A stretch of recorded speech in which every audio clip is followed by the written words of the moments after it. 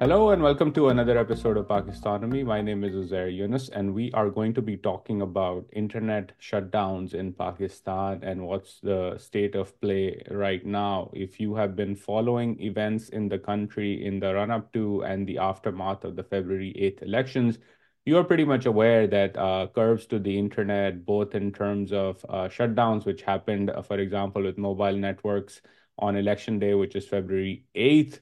But even prior to that, and in the aftermath of the elections, there has been throttling of the internet, curbs on X, slowdowns at VPNs. Some VPNs work, some don't. So we're going to be talking about what exactly is going on right now with somebody who knows all about the digital rights ecosystem in Pakistan and the broader internet economy. Faria Aziz, she's co-founder of Bolo Bhi and has been on the podcast a number of times to talk about tech regulations and the state of the internet economy in Pakistan before as well. And I figured that this was the right time to have her back on the podcast, primarily because we are now basically in what 15 days or so of consistent blockages of X slash Twitter. I think February 17th is when this really began. But I was right before hitting record here. Both of us were sort of going through the NetBlocks timeline, and we sort of see that basically since the end of December, there have been on and off curbs on the internet or different internet platforms in Pakistan consistently. So it's almost like, if you grew up in the early 2000s or the early 2010s in Pakistan, the load shedding, bijli aayi nahi aayi, light chali gayi ya nahi gayi. It's kind of become like that kind of a conversation with the internet. So Faria, thank you so much for joining us once more on Pakistanomy. I know you're flying out and have a lot going on, so we'll try to keep it short, but really thankful for you giving us some time today. Thanks, Jose. I want to begin with sort of like, lay the foundations for us in terms of what is going on right now in Pakistan. We're recording this on Saturday, March 2nd. It's about 9:30 a.m. Eastern in Pakistan. And is X accessible? Are VPNs working? What is currently the state of play with the internet in Pakistan? Well, X is still inaccessible. And we know that a lot of VPNs have been blocked as well. And the internet speeds are terribly slow. So even when you do manage to connect onto the VPN, etc. So there's just, despite the fact that there are high court orders, and we're seeing what's happening around the country with high court orders, right? The executive is just not budging, will not. This to date, there is no clarification by the PTA. And there's this constant back and forth. Interior Ministry go ask them. PTA is not responsible, but the fact is that under the cybercrime law, the law through Section 37 squarely rests responsibility on the PTA. So any disruption, any blockade is going to be done by the PTA. And the point was to hold them responsible, but nothing's coming from the PTA, right? So this is we're now what 2 weeks into this. We've had disruptions. There have been statements recently by the industry also flagging how this is obviously impacting because there is a perception of Pakistan as a digital market, which you also wrote about, right? But it just seems as if nobody seems to care, at least in the decision-making corridors. Yeah, and I was just looking at the PTA Twitter timeline. They haven't actually posted anything since February 19th. And even that February 19th tweet is basically about other stuff, not anything related to what's going on. So, yeah, they're basically silent. And then I was looking at sort of communications from the caretaker government, either the information minister or the IT minister, who set very lofty targets for IT exports in Pakistan. And ironically, all of them have been tweeting while X Yeah. has been blocked. So they have some good VPNs. I want to know what service they're subscribed to because clearly that seems to be working. But you mentioned that the orders of the high courts have been flouted as well. Of course, that there's a legal aspect to this, which you're very much in the weeds of and aware of what's going on. But for the audience, sort of help them understand what is going on the legal side here. What are the various sort of cases or petitions that have been filed? And what exactly have the courts said? For those of us who don't follow this day to day, just help us understand where the courts are at on this issue. Well, so let's look at two specific cases, right? One is the election day disruption and what happened prior to it. And this was a petition filed by lawyer and also electoral candidate Jabran Nasser, who approached the court about the disruption so that election day there would be no disruption. Yet there were orders. However, we saw that on election day, mobile internet was switched off. And then we have X going down. And so there was another petition by various journalists, etc., filed by lawyer Moise Jaffrey. And despite court orders saying that, one, they need to furnish a response, but also that the platform should be unblocked, it hasn't happened. And there's no, like you said, PTA has not acknowledged. And on the other hand, we see, ironically, the IT minister, well, former now, speaking about how the IT industry is doing so well. And he's using a platform which is not accessible. So obviously through a VPN, and that the irony just doesn't strike anybody. So it's just different levels of absurd. Now, again, we have previously there was this cautious approach to the internet, etc. Right? I have seen that change, and I think the turning point was also when we saw the PUBG and TikTok bans and the recognition that these platforms also have something to do with the industry. It's also a right to do business, a right to earn a livelihood argument, right? Because a lot of times when you place a rights-based argument, that doesn't fly. However, that there's been a shift in that as well, because when you look at courts, it's saying that they are acknowledging there are fundamental rights at stake here. There is arbitrary executive action, which has been challenged. And so then they're not standing for this either. So the ifs and buts that we used to hear a lot more prior to this, the YouTube ban, the Facebook ban, and scores of other bans, there's been a lot less of it, right? Because obviously politically, there's a relevance there, and you have one of the parties using it the most and most effectively. And obviously, there's a whole debate on how what's done using those methods. But again, election rigging, and this is again election day, polling day irregularities were being put out on X, and why X I feel has been written because it's sending out a message globally, right? You've heads of state and governments and think tanks and everybody, political parties and everybody on here, right? So it may not be a very popular medium.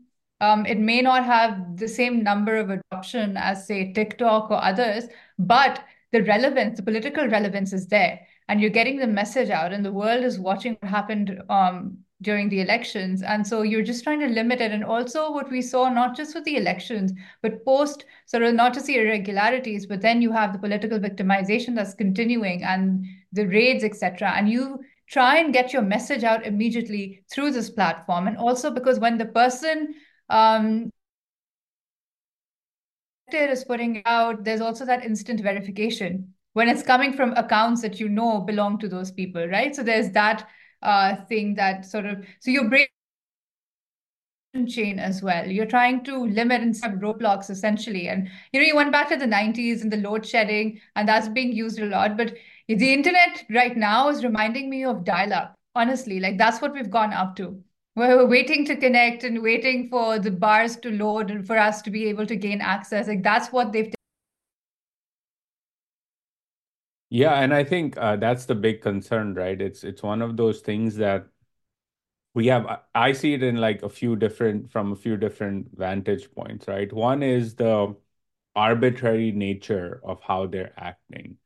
On top of that arbitrary nature, the main regulator, as you've elaborated, is refusing to even acknowledge or communicate to the public at large about what it is doing and why. The buck stops with them, but they've basically been silent for 2 weeks now and haven't said anything.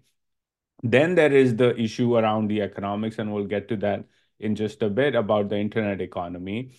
But then on top of it, there's also this issue around the fact that you're trying to solve for or keep at bay an issue related to politics and allegations of rigging or whose speech you do or do not like in this environment.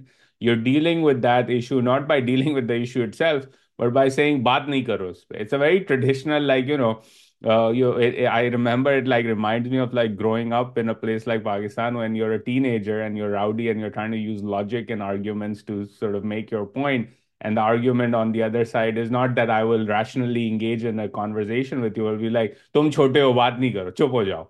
And I'm like, okay, that's like a not a productive way to engage with somebody in a conversation. And I think that's what seems to be happening in Pakistan right now.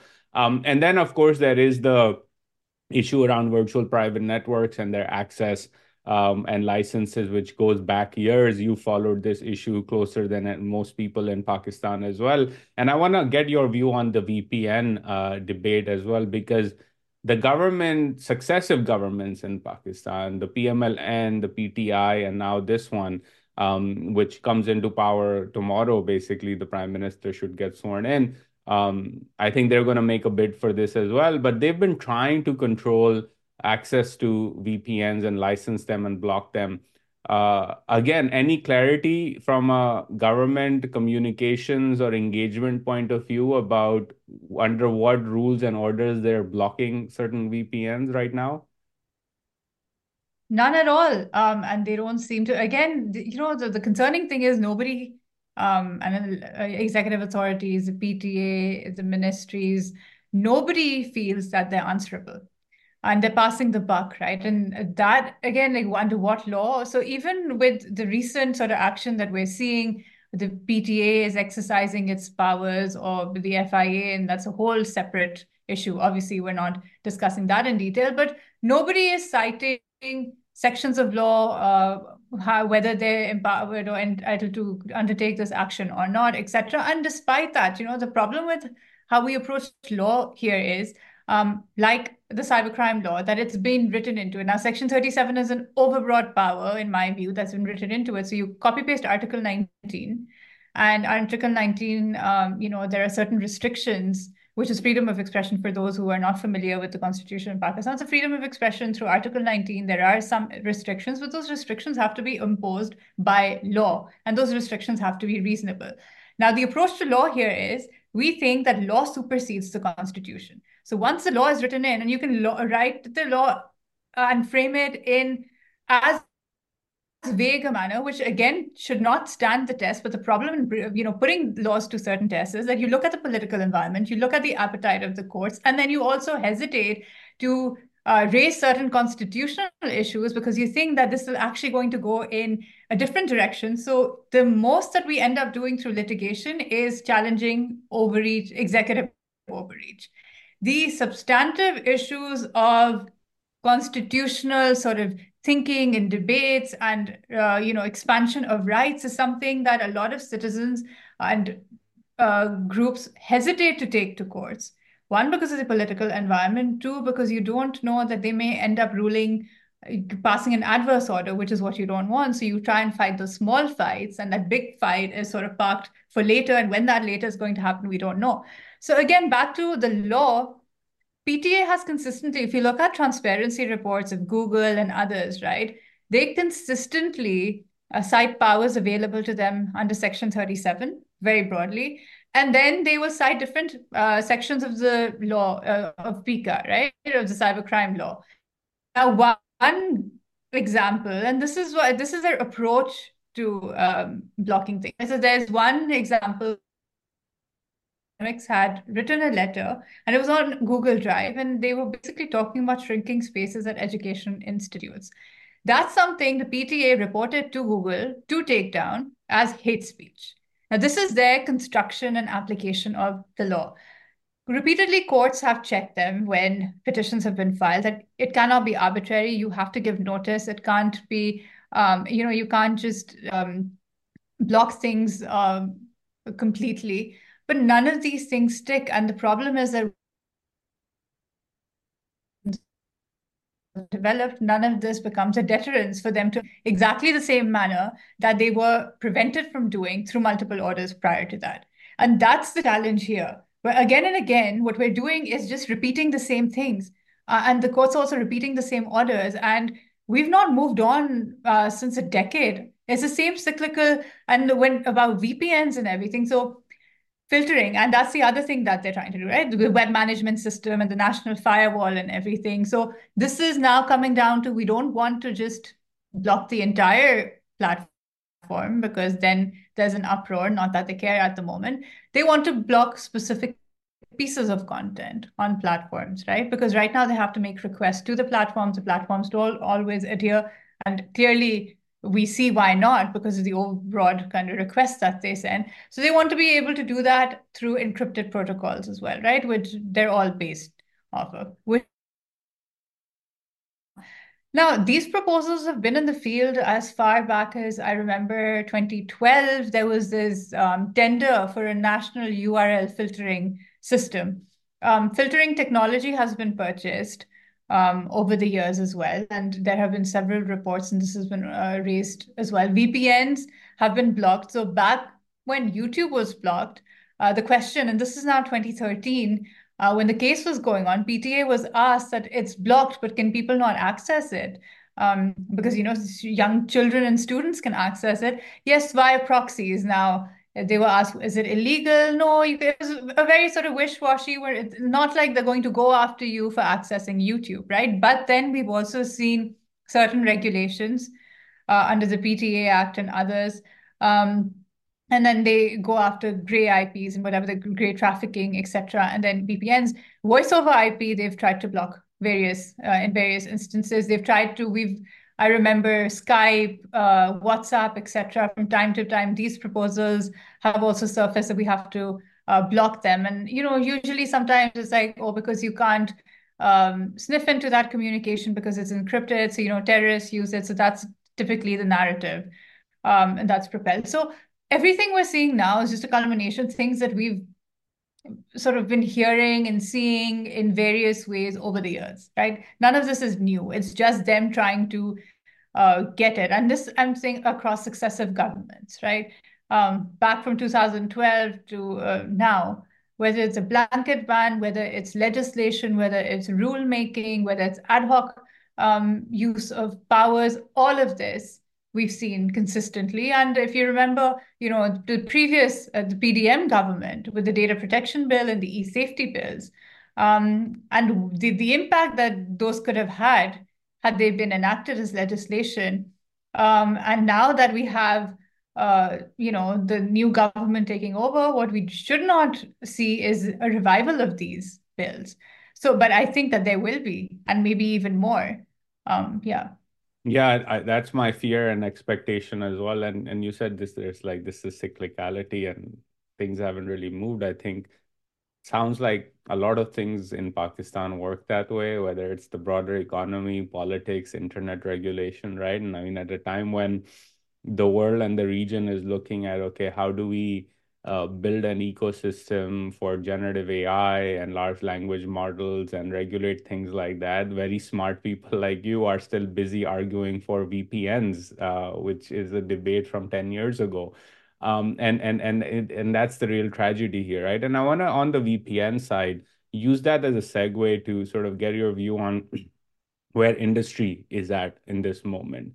And the reason why I ask is like, when you mentioned the under the PDM government, the data protection law stuff came out, industry was decently vocal and engaged on this because it directly affected them. And you and I have talked about this offline as well, that, hey, if the industry thinks that this is not their moment to stand up, because it doesn't really bother them because they're on wired connections and their platforms, Upwork or whatever, however they work, GitHub, etc., aren't being affected. So if it's X, let it be. I see this broadly as sort of like a cause for concern. And I'm looking at sort of Faizan Siddiqui's tweet about this news article in Pro Pakistani, I think is from the 29th of February, where Pasha says we're concerned about, bans on VPNs, and this is going to hurt the industry. But then Faizan is critical of what Pasha is saying. And I understand why, because I went to Pasha's Twitter. There is no statement from Pasha on this. This is just like a background comment to a news story. And I'm like, when it is time to host the IT minister and talk about lofty targets and how amazing the minister and his team is, you post it on X and you're openly embracing it. But when it's time to critique something that is legitimately you yourself are saying, and at least to media commentary, to journalists, that this is terrible, you don't have the courage to come out in the open and resist that and sort of say, hey, any such curves where the PTA is silent and not explaining what it is doing and why is bad for the industry. What has been your view on how industry has behaved over the last couple of weeks when it comes to what's going on with regards to the internet? Well, the silence is appalling. Look, I understand that the industry has certain constraints, as all industries do, and they're usually more careful and rely on back channel approaches and everything. But the thing is that there has to be a collective industry voice here. And you can't always expect other people to fight your battles because they are doing that. And it's not just for them, it's basically, from a rights-based perspective. They were more vocal. And again, not all industry. We didn't see Basha give a statement even at the time of the data protection bill. So it was the Venture Capitalists Association and it was the AIC who came out with statements, right, about how this would impact the cloud infrastructure and the local startup ecosystem, etc., and all of that. It's important to also do public messaging. It can't always be closed room conversations, backdoor channeling. When the internet is switched off, it does impact you. When there is a law like PICA, it does impact you. And at that time, they was still part of that And if advocacy I may against. interrupt you, just for those who may not be familiar, PICA is the Pakistan Electronic Crimes Act 2016, passed by the PMLN with, despite great opposition from people like Fariha and the broader community, many warned, I think it was including your organization, the then government, that if you pass this, it will be used against you. And a couple of years later, that's exactly what happened. And just one last bit on this, just in terms of a historical tidbit. The PTI tried to add more teeth to this draconian law. The Islamabad High Court and the Justice Atar Minallah turned around and said, no, you can't do that. It struck those provisions down. And lo and behold, soon thereafter, the PTI was out of power. And if Justice Minallah had not struck those things down, the PTI would have been on the receiving end of the even more draconian clauses it was looking to add to this law. So it is one of the original sins, in my view, at least on the electronic regulation scene in Pakistan. So I just wanted to add that. But sorry, go ahead, Faria. Yeah, no, it absolutely is. And just to add to that, the PTI is the one who introduced the social media rules, which continue to be in the field because there's ambiguity about it. And network throttling was written into those rules. So, the thing is that everybody, when in power, tries to restrict, but what they still don't understand is that laws and policies outlast their tenure in government. And the same laws and policies are used to target them, and they're quick to claim victimhood then and the persecution. But those who are victimized consistently are journalists and citizens and academics, so speaking to truth to power, irrespective of who the face in power, right, at the time. So it's about policies, and this is something that we have to understand that once a law is passed, it's very difficult to reverse the bad stuff. And this has exactly been one of the challenges with the cybercrime law. That amendments have only been fielded to expand its already draconian scope, not to limit it. The only limitations that we've seen have come from courts and primarily the Islamabad High Court under Justice Azhar Manallah. But beyond that, we've not seen that happen, right? So this is one of the challenges.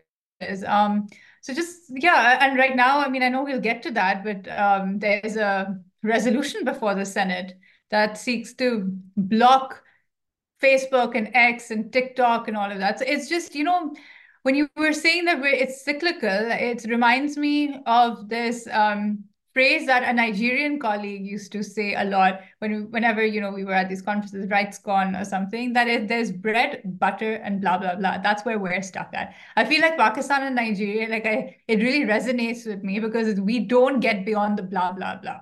Like that's the only thing. What to speak of AI and other kinds of, what's happening. The only thing is we pick out these buzzwords and catchphrases. Now it's fake news, then it's disinformation. And it's always it's a mindset and prevent it. Now, in this also's resolution, they've cited it, and it just strikes me as, this over reliance on the law and policy to do all of this, right? Or just to block it. I mean, human beings commit crimes, right? Now we have a host of laws, and we have laws like outdated, archaic 1800s, right? The penal code and whatever. Do laws stamp out the crime, or the purpose of laws is to create a structure to prosecute, right? But with the internet, there's this sort of expectation that you just have to eliminate all the ill that exists.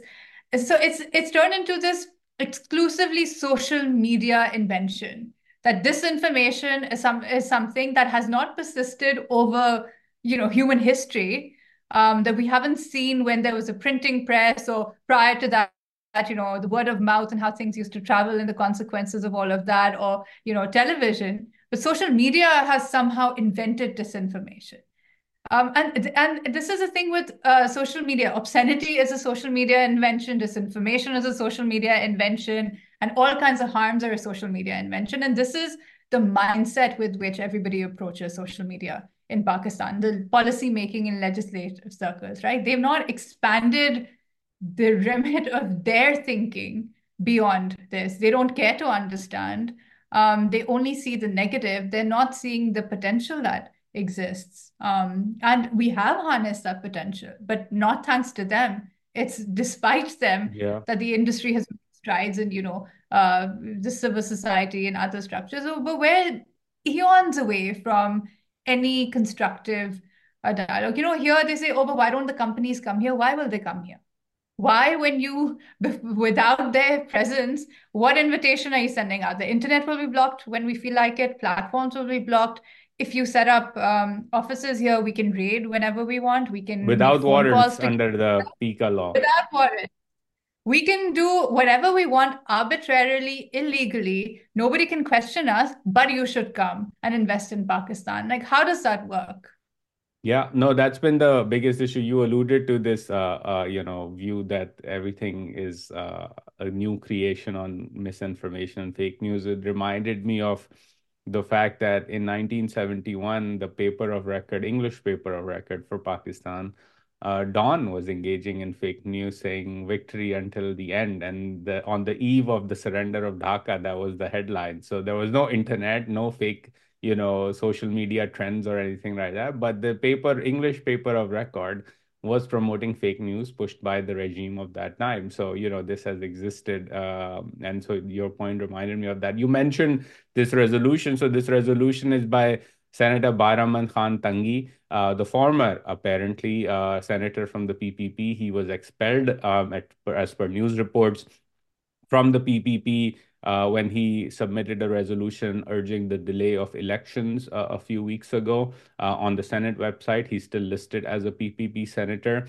And in this resolution that he's tabled, he says the Senate of Pakistan, therefore, recommends to the government to put a ban on Facebook, TikTok, Instagram, Twitter, parentheses X, and YouTube in order to save the young generation from their negative and devastating effects. It kind of reminded me about something that I think I've tweeted about in the past as well. Per my conversations with some senior folks and some folks who are adjacent to senior folks in Pakistan, some of the most powerful men in Pakistan, they're all men, that they view social media as shaitani media. So this resolution echoes that sentiment, and we kind of know who Miss Senator Saab is close to. So it's sort of like this resolution offers a window into the thinking of those very powerful men in Pakistan.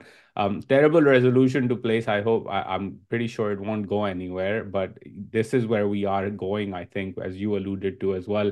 Post elections with the new government coming in, I think there will be a lot of movement on these types of additional pieces of legislation that were unaccomplished a few years ago. Last question to you, Fariha, on this whole saga. If you are a citizen who's concerned about these curbs, you're affected by this, you're a freelancer, you're like, what the hell is going on? You're a content creator, you're like, yaar, I get some traffic from X, kabhi ye throttle ho jata hai, kabhi YouTube band ho jata hai. I know a couple of friends of mine who are content creators who invested a lot of money. One of them is basically running a company, he's an entrepreneur, with 30 people working for him full time, and he's basically sick and tired of this policy uncertainty. What do you expect to happen with regards to this in the next 3 months or so with the new government coming in? What should these people who have a stake in the broader internet economy in Pakistan be watching out for? And how should they engage with groups like you and others who are sort of on the front end of like fighting the good fight, as I put it, in terms of freer, more open internet in Pakistan? What should people care about in the next 3 to 6 months? Well, I think they need to play their part first of all, right? And they can figure out how to do it, but we need to fill this vacuum of we need that crucial information. So what is the internet and what are these platforms being used for, especially by the industry or by entrepreneurial people, etc. And what is the impact that they're already suffering? Because unless you put this out, this information, it's always going to be the same kind of conversation, right? And you do need to put this on record. So I would say that helps immensely. We've seen to some degree, some tweets, some people have put out how I think there was one particular tweet by someone who said that a Saudi company withdrew or took work away because of the recent closures, right? So you And need that if document. I may interrupt you, because kudos to them, I will link to the story as well. Pi did a study, and they said that internet shutdowns in Pakistan have significant economic consequences. Their research shows that the 24-hour internet blackout results in a direct loss of 1.3 billion rupees, equivalent to 0.57% of the country's daily GDP. In a country Yeah. with almost zero growth, affecting 0.5% of your daily GDP just by turning off the internet is a terrible, terrible proposition.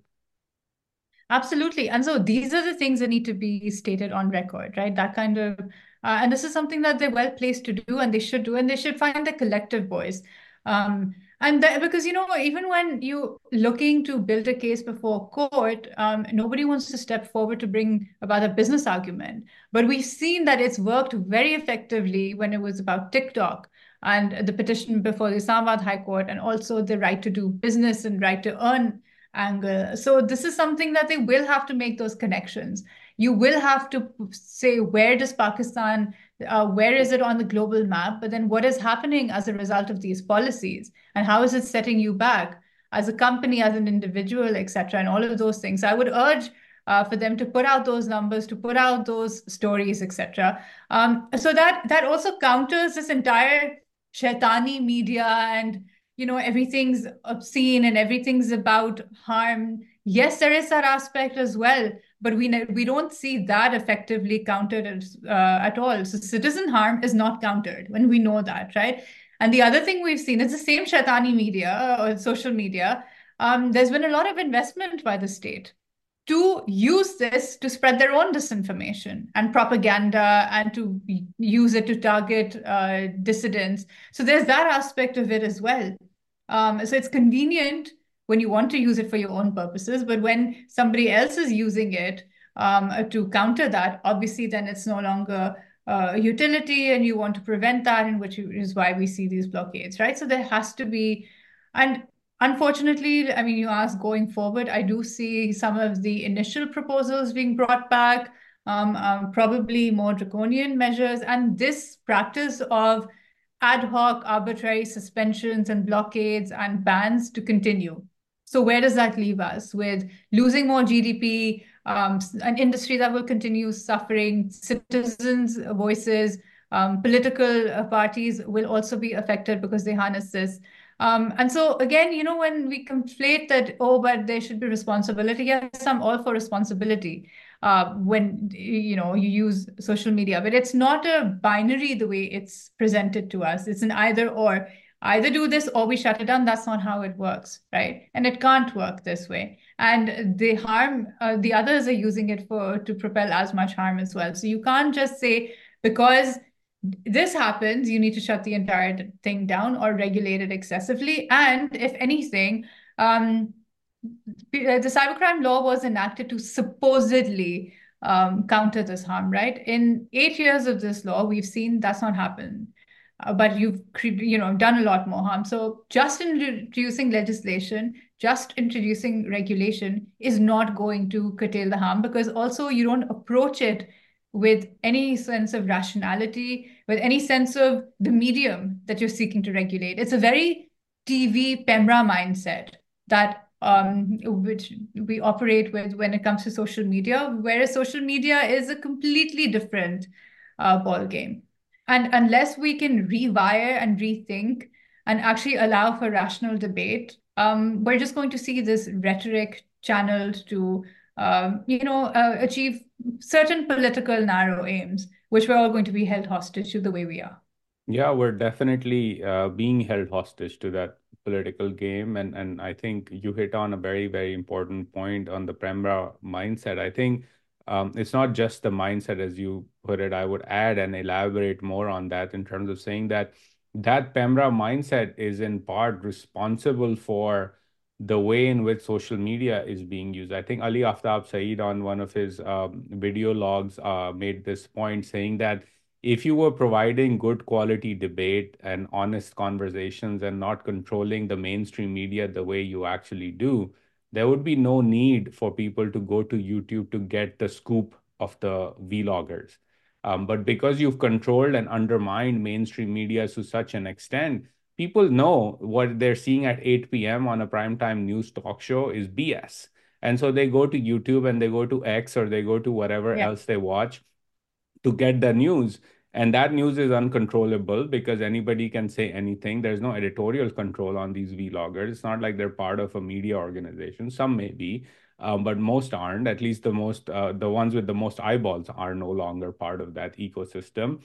And you yourself have done it by not recognizing that access to credible news and information, even when that credible news and information is critical of the status quo and what it is doing, you consistently undermine that channel. So they flock to somewhere else. Now, if you want to turn off Twitter or X, people will go elsewhere. I already know so many people, and you must have seen this. They're on WhatsApp groups now. Can you Yeah. control WhatsApp groups? Maybe you want to block WhatsApp as well, but good luck doing that because the government works on WhatsApp as well. Maybe so that's a saving grace for WhatsApp as a channel. But that's what people will do. They'll find something else. You can't turn off things by and sort of try to address the actual issue by dealing with the symptom. Social media and the conversation on social media is a symptom of the problem. Solve the problem and it'll go away. But that's not what we want to do. Can I also add here, because you brought this up, right? And again, it's not an either or for the state to decide that, well, if this was better and we gave you all the freedom and you got all your views, then there's no need for social media. People will pick their mediums. People will pick their channels of information, right? And what was the most concerning thing for me is the discourse that took place in the Supreme Court when the suo motu proceedings were taking place. And this actually came up, right? And there was this from the press associations and from journalists who wanted to make this distinction between vloggers and disowning them as journalists.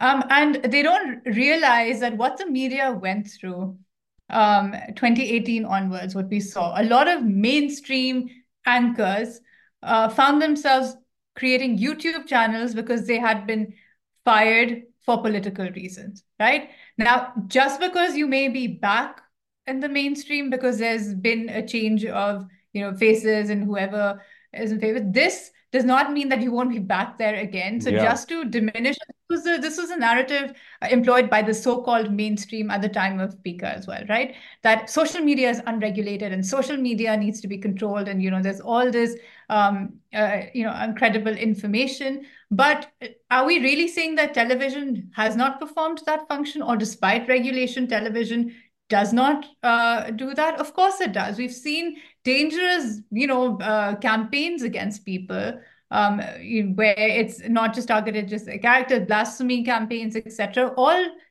despite the fact that there's PEMRA, there's a code of conduct, it's centralized. So these are false narratives, right? And like I said before, I've said it repeatedly, Pika was a false flag. And also, this entire narrative that social media is so unregulated, that's completely false. Social media is not unregulated. It's just that you're unable to regulate it the way you want to do because you don't even want to understand the medium. So you approach it in this manner. We have the PTA regime, we have the FIA regime. Just to so to say that is completely false, and this is the disinformation that's being spread. No, that's a very important point. And on that note, we can wrap up this conversation. For you, as always, it's a pleasure talking to you. Keep fighting the good fight. I know there is a community of people in Pakistan that are resisting. The judiciary is trying its best to an extent, and I hope they continue to do that. And I hope that our worst case scenario expectations on more legislation, more curbs, is proven wrong. But as you said, I think this is going to take a broader community, including the industry, to step up. And they have in the past, and I hope that they continue to recognize that, there's a broader community and a broader sort of impact at risk here. So with that, thank you for your time. And I will keep in touch. And as things move along, hopefully X is back online, but that's not what we expect. As more legislation comes on, I will bother you once more to be on the podcast. Thank you so much. Thank you.